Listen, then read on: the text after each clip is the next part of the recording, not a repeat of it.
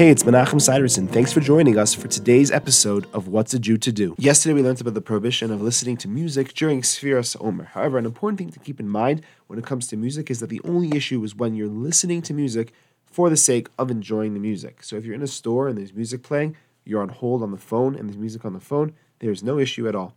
Many poskim also allow one to play music to keep you awake if you need it while driving or working. Others also say it's permitted to listen to music while working out. If you're watching a video and there's music, that's also okay, since the point is not the music. This is logical. It's also quoted in the name of Rav Moshe Feinstein.